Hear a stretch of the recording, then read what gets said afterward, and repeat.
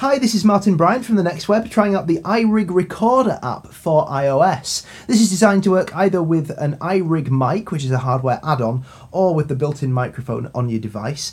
I'm using it currently with the built-in mic on my first generation iPad. I'm really liking this app.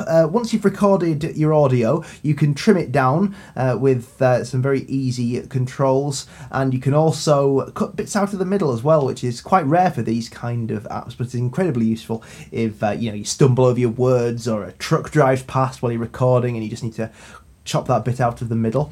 There are a number of effects can be added as well, including pitch up and down. There's a speed up, slow down option, optimization of the volume, brightening the voice, all sorts of things like that. And then you can export a number of ways by email, iTunes file sharing, Wi-Fi, FTP, so you can send it straight to a server, or to a SoundCloud account. So as soon as I've finished recording this, I'm going to upload it straight to SoundCloud from the app, and then I can embed it right into the post on the Next Web. So this is the iRig Recorder for iOS, and yes, highly recommended for recording audio.